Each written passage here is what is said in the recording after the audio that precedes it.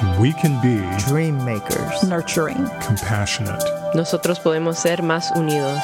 We can be anything.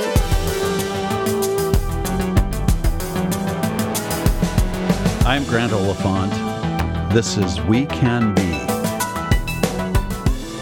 Today we're talking with Tammy Thompson, a remarkable woman who works to lessen the stigma of poverty and broaden the circles of opportunity for those who are struggling. And she does it from a foundation of deep understanding that comes from her own personal journey. Tammy works with Circles, a national organization that reaches across social and economic barriers to help eliminate poverty, and is the producer of the documentary We Wear the Mask, The Hidden Faces of Women in Poverty.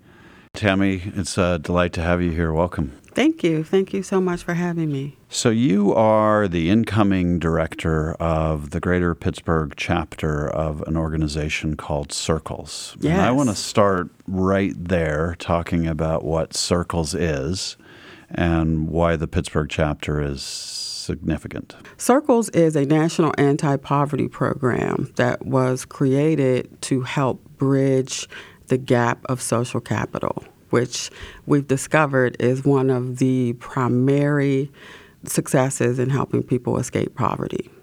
The way the Circles model works is we have a family or an individual who is living below the 200% federal poverty guidelines. The allies that we bring in to work with them are generally middle to upper class individuals. So people living in poverty, generally, their entire circle, their entire network is comprised of people who are in the exact same situation that they are in. So if you want to do something different, like own a home or start a business or complete higher education or anything that's going to help move you out of poverty, you don't have someone in your immediate circle who can guide you to what steps need to be taken. So allies can bring a different perspective because they generally have the things that our families are trying to get. They also are bringing their networks, their social capital to the community. We ask our participants to commit to a minimum of 18 months in the program. But what I can tell you is that since early 2015, when we started this program, no one has left. This is home for a lot of people. It is a judgment-free zone.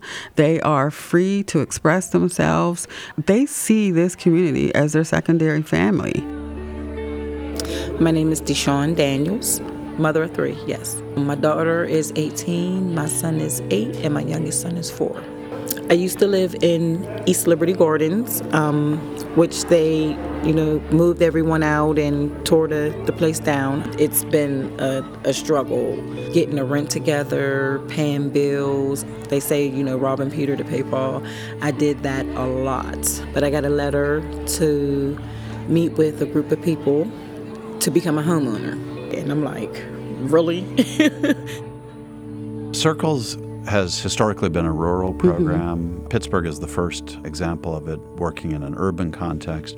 What are you learning about poverty in an urban context that is either different or the same as the rural context? Very quickly, I learned we had to include discussion and education about race, culture, and diversity, stereotypes and biases. Here in Pittsburgh, what we found is that 98 to 99% of our participants in the East Liberty model were African American. 99 to 100% of our allies who wanted to come in and help were white. In order to do what Circles is meant to do, which is help people develop intentional relationships that will help bridge social capital, we have to have discussions about race, culture, diversity, socioeconomic differences, classism. And that's what's made our Circles East Liberty group in particular so strong, because we are forcing people to do things that they wouldn't organically do. In the first meeting, I'm like, who they got me sitting around? Because it was a different mixture of people, different backgrounds, different, just different. It was interesting. The conversations were things that I would never, ever think of talking about. We would have discussions and people would wind up crying. Like, oh, you go through that? Well, how do you manage? Oh, I can't even get it out. It was just touching to see the different sides and the different lives of how people live. We're helping them to increase their poverty IQ, which is so important in addressing issues of poverty. We know that when people have low IQs of poverty, the narratives and the negative stigmas about people in poverty continue and grow. Let me push you on that a little bit. What are some of the misconceptions that people have about poverty? Oh, that's an easy one. The first one is that people are lazy, right? They're not working hard enough to get out. They are taking and not giving anything back. They just want people to hand things to them. We get people who come in to volunteer who have told us that they had never really had any real and intentional interaction with people in poverty. And being immersed in this community, they've learned so much about how hard people are really working. And when you're trying to educate them to elevate their poverty IQ, what are some of the key things you want them to know? What are some key things that you'd want our listeners to know about people who are living in poverty? We want people to recognize their privilege and their power, and that they can actually do something about it. Volunteering at a food bank is amazing. Going and serving people at a homeless shelter is amazing.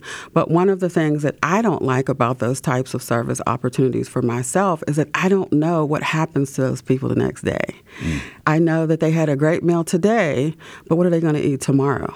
When you come and you volunteer and you serve in a Circles community, you get to immerse yourself in the lives of people and actually see how hard they're working and how their children are working, and you get to see their growth as they participate in this program.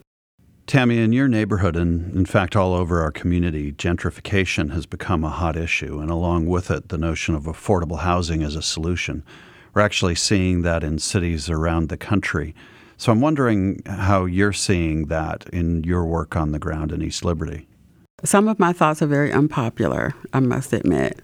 I know that some of this thing that's happening is happening because of the real estate market. And it's not just a local market. This is a national epidemic that housing markets are increasing faster than wages are increasing. People aren't earning what they need to earn to be able to afford market rate housing.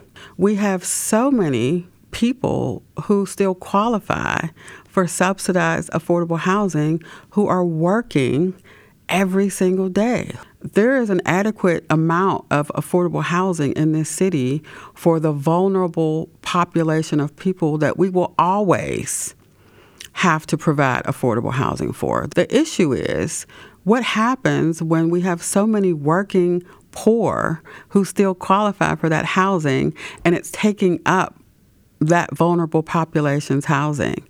Unless we're thinking, what do we do to fill this gap in these low wages that people are earning? How do we enforce corporations to pay their fair share by way of wages? Then we're always going to be behind the eight ball as far as affordable housing goes. Just to bring it back to Circles, Tammy, are those conversations that you're having with the groups, or are those happening in your head? Everything that happens in my head comes out in Circles, good or bad, right? Because education is key. Understanding that there are policies and systems in place that are keeping people from being where they need to be financially and economically is just as important as teaching them how to manage the things that they can control, right? There have been people who have lost their ability to live in East Liberty because the housing market has dictated it. Homeowners who struggled for over 20 years, just barely being able to hold on to their properties because the values were so low, are now getting the chance to take advantage of a housing market that makes their investment valuable. We are making people villains because they are doing with their property what a capitalistic country dictates they can do, which is earn a profit. Are there people who have had to leave East Liberty? Yes. Is that a developer issue? It's not. Is it an individual property owner's issue? It's not. It is a federal government issue. It is a local government issue. It is an issue that has to be addressed to make sure that affordable housing is being replaced at the rate that it needs to be replaced. But again, I'm going to go to, it's a wage issue. So gentrification is tricky. People don't like to see change, particularly when they haven't felt like they've had the opportunities to benefit from that change. I want people to see their communities being redeveloped into something that other people want to come to as a good thing. I want people to see crime reduction and improved quality of housing as a good thing. And they're only going to see it as a good thing if they're able to take advantage of it. Tammy is all too familiar with poverty. It's an issue she has been facing since first moving to Pittsburgh as a child. You grew up in West Virginia. I did. And your dad worked in a coal mine for a period of time. And then what happened? Well, in the late 70s, the coal mines started getting a lot more dangerous and a lot less abundant.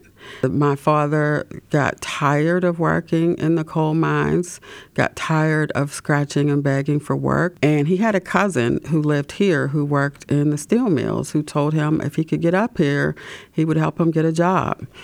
And so he packed up our car, my brother and I, our dog, and my mom, in a little car, and everything that we could fit in the car, and we drove here with $65 in his pocket. That's all he had, $65. I always think about that beautiful view that you get coming through the tunnel when you first come to Pittsburgh. It's beautiful in the daytime. It's beautiful in the evening. It's just a beautiful view. And it's so hopeful. It's like this hopeful view, like everything's going to be okay. And we got off the exit, Boulevard of the Allies, and car broke down. As children, my brother and I were 8 and 9 respectively. This is an adventure for us. We're having a blast. We had no idea over the next couple of days that this job that my dad thought was coming here wasn't here. There was no job. And we were supposed to be living with my father's cousin until he had worked and earned enough money to get his own place. But he was very resentful that job wasn't here, and so he turned down the offer of staying with the cousin, and we ended up living in this car. Not a great decision. Very impulsive decision that set the tone for what the next 20 to 30 years of my life would be. Scraping, scratching, and trying to escape homelessness and hunger and all of the things that come with poverty. You've talked about how poverty imprints itself on your psyche as a result of experiences like that and then manifests years later. Has that happened for you? Oh, 100%. Can you give us an example? I can give you 1,000 examples, but I'll keep it short. I talk to my clients and the people that I work with all the time about triggers, right? Triggers, things that take you back to those traumas. Regardless of how far away from the trauma you feel that you've gotten, there's always a trigger. For me, my fear of being hungry and not having any food has sort of taken over my life. To this day, I still struggle with going into the grocery store like a quote-unquote normal person and buying just enough and just what you need. I have a need to have an overabundance of food in my house at all times. And that started when I had my children, because I remember being in a house for 4 days with no food. I remember what it's like to be really hungry. And that memory triggers my need to overspend on food. As you got older, you developed an interest in real estate. And then you worked for a period of time, ironically, around the 2008 financial crash with a nonprofit that was focused on housing and foreclosures, which I think was a pretty draining experience for you. Can you talk a little bit about that? Yeah, I found myself at a job for 2 years, right in the height of the mortgage foreclosure crisis. So for 2 years, every single day, I worked with people who were in the midst of foreclosure, losing their homes every single day. And when you talk about triggers, that work, it was something that I couldn't separate from, because every day I was reminded of what it was like being homeless. And so I was driven by that, though, because I was intent on saving everybody. I felt like I had to save everybody, and I knew that I couldn't. 2 years was a long time to do that work, and we did a lot of great work helping people, but a lot of people lost their homes, and it was very difficult for me. And then you went into eventually this work, working with Circles, where you're still working with people in poverty and helping to get them out. How do you avoid being triggered every day? I don't. The memory that life is just literally 2 steps behind me is what energizes me. It's what makes me passionate about this work. The way I keep myself healthy is I make sure that I have some wins under my belt, right? I'm actually a PHFA certified housing counselor, and I do a lot of work developing homeownership education. So finding people ways to become first-time homeowners is what makes me feel awesome. And we do that in Circles. And some of my most memorable interactions with people is helping get them into homeownership, something that they never, ever even considered for themselves. My name is Kiana Wassler, and I am a Circles ally for Deshaun Daniels. I had just bought a house, and I wanted to assist someone else in their journey to purchase a house. I've been with Deshaun for 3 years, and we've become really good friends. She works really, really hard at her job, and she's just very kind-hearted, and I'm excited to have her in my life. And this administration today, here and now, declares unconditional war on poverty in America. What would you say to people who say, look, we tried dealing with poverty, with the war on poverty under Johnson, and we've tried repeatedly since, and we've thrown all these government programs at the poor, and what they would rather do is say, none of that stuff works because you make bad decisions. Yes. How do you react to that sort of harsh condemnation and judgment, and how can the rest of us be helpful in not having that be the perception of people who are struggling with poverty? I'm used to it, unfortunately, at this point. I know that that's what people think of us. Yeah. I develop programming based on the fact that I know that's what people think of us. We can't worry about what people think of us, right? What people think of us is none of our business. As a person who was born into generational poverty and spent a great deal of my life working my way out of poverty, I always knew I was supposed to be doing something different. I always knew it. As a little girl, I knew I was supposed to be somewhere else, but I didn't know how to get there. The important thing about developing any type of anti-poverty programming is that it cannot be cookie-cutter programming. People are in poverty for very different reasons. They've been in poverty for different lengths of time, and they have very different barriers that are preventing them from getting to success. Unless we are creating individualized plans based on the extent of trauma that people have been through, and until that trauma is addressed, they will continue to spin their wheels, regardless if they're working every day, if they're going to school, if they're doing all the things that society says that you have to do to make it to the next level. I agree that we've wasted over $23 trillion since the inception of the war on poverty, because the programming that's being developed is not truly being developed to get people out of poverty. It's being developed to manage poverty. It's being developed to keep people in poverty. You know, this notion of trauma and its impact on people in poverty has been the subject of a great deal of research lately, and what it seems to illustrate is that poverty is a form of trauma. Studies have also found that people who are born in certain zip codes, their life chances in terms of their ability to move on to a different form of lifestyle or a different economic strata is determined so much by their neighborhood that they're born into, precisely because of that trauma. Do you find that the work of Circles is able to help people rise above that? I do, because we've been hearing that our whole lives. If you were born here and you went to school in this XYZ neighborhood, this is it for you, right? And it's not intentional teaching. It's just a matter of course that when you look out of your window and you see what you see every day, you feel the disdain in your teachers' voices or your neighbors or the people that you interact on a daily basis. You start to feel like maybe this is it for me. Maybe was that your experience? Oh, absolutely. Absolutely. You know, and it didn't help after I started having children. I had 5 children out of wedlock by the time I was 22 years old. And everywhere I went, I got the shame on you face. In people's mind, I was another statistic. And I did stay in that mental space for a while. You know, I believed the rhetoric. I believed the judgments that I got everywhere I went, that this was it for me. There's no program that can help you get beyond that unless you're focusing on helping people change the way they see themselves. That is how we're going to move people forward. One of the things that we as a foundation struggle with is the worsening divide between the haves and have-nots in our society and in global society. What language do you use to try and persuade people who are well off that this is their issue too? Oh boy, that's a great question.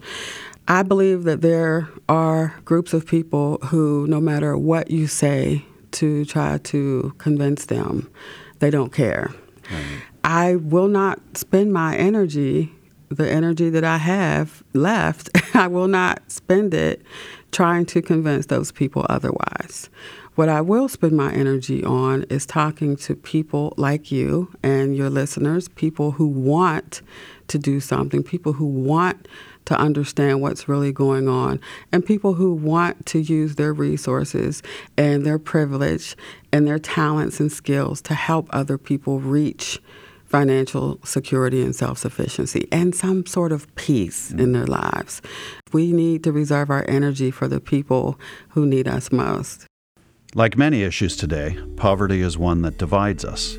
At a time when the federal government seems gridlocked to the point of inaction, the solutions to the issues we face are coming from local sources in communities where bridging divides and implementing change happens on a person-to-person level. Part of this solution is educating people about their communities, and Tammy does just that. Part of your educational effort is doing poverty simulations to help people who haven't had an experience with poverty understand something of what it's like. But you've also produced a documentary film called We Wear the Mask, The Hidden Faces of Women in Poverty. Mm-hmm. What are the unique challenges that women face in poverty? Well, the first is that we are expected to be a lot stronger than we should have to be. We are expected to suck it up, move forward. Those are the choices that you made. Live with it, deal with it, and keep moving. That thinking prevents us from asking for help when we need to ask for help. So we spend a lot of time trying to manage this thing on our own. And the longer we spend time believing that it's just up to us to figure it out, the longer we're going to be in poverty. I wanted to create this film because I wanted people, first of all, to see that poverty is not what people think it is. These women in this film work harder than anybody I've ever come in contact with. I'm a young mom, and I go check from check. I live in the projects for right now. That's only a stepping stone for me. Like, I don't see it as poverty. I just see it as the beginning. For the first 30 years of my life, I was struggling with poverty. There were times, many, many, many times, where I cooked dinner for my kids, and I waited till they were done, and whatever they didn't eat, that's what I ate. I don't think my kids knew half the stuff that I went through, so I think they just thought I was super mom. Try to do all this stuff and make it seem effortless when I was falling apart, on the inside. 2 of them have worked themselves completely out of poverty and are 100% self-sufficient, but they still carry the scars of the trauma that they had to deal with in their experiences in poverty. And I want people to see that trauma can, in some cases, be everlasting. we have to prepare ourselves as service providers, as funders, as community stakeholders. We have to prepare ourselves to see people differently. I created that film for that purpose as well. I want people to reevaluate how they do this work. So would you say that this new approach, which is community-centric, on the ground, working through small networks, the concept of circles, is it working? I believe it is, and I believe that we have to train our minds to see success differently. Historically, we've seen success as how many people did you serve, right? Did you serve 1,000 people this year? And serving people and moving people to me are two different things. I prefer, like you said, to work in communities, right? Small groups that are highly impactful. Because if we are properly serving people, those people will in turn properly serve. And they will extend the message as ambassadors to this fight. That's what I want to do. I want to continue to focus on the people who really want to see change and empower them to make change happen. Does any one story leap out for you as an example of somebody who's overcome the odds, aside from yourself? Right. So I can name two in particular. So you may be familiar with East Liberty Gardens, housing project that was torn down, part of the Choice neighborhood system.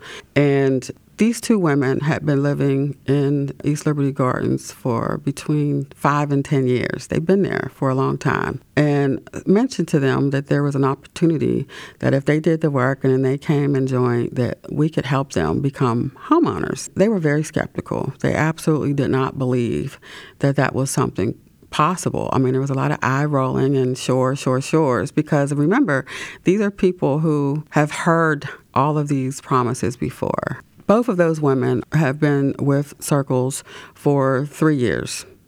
They both are currently pre-qualified for mortgages to purchase homes, one in East Liberty, one in Garfield.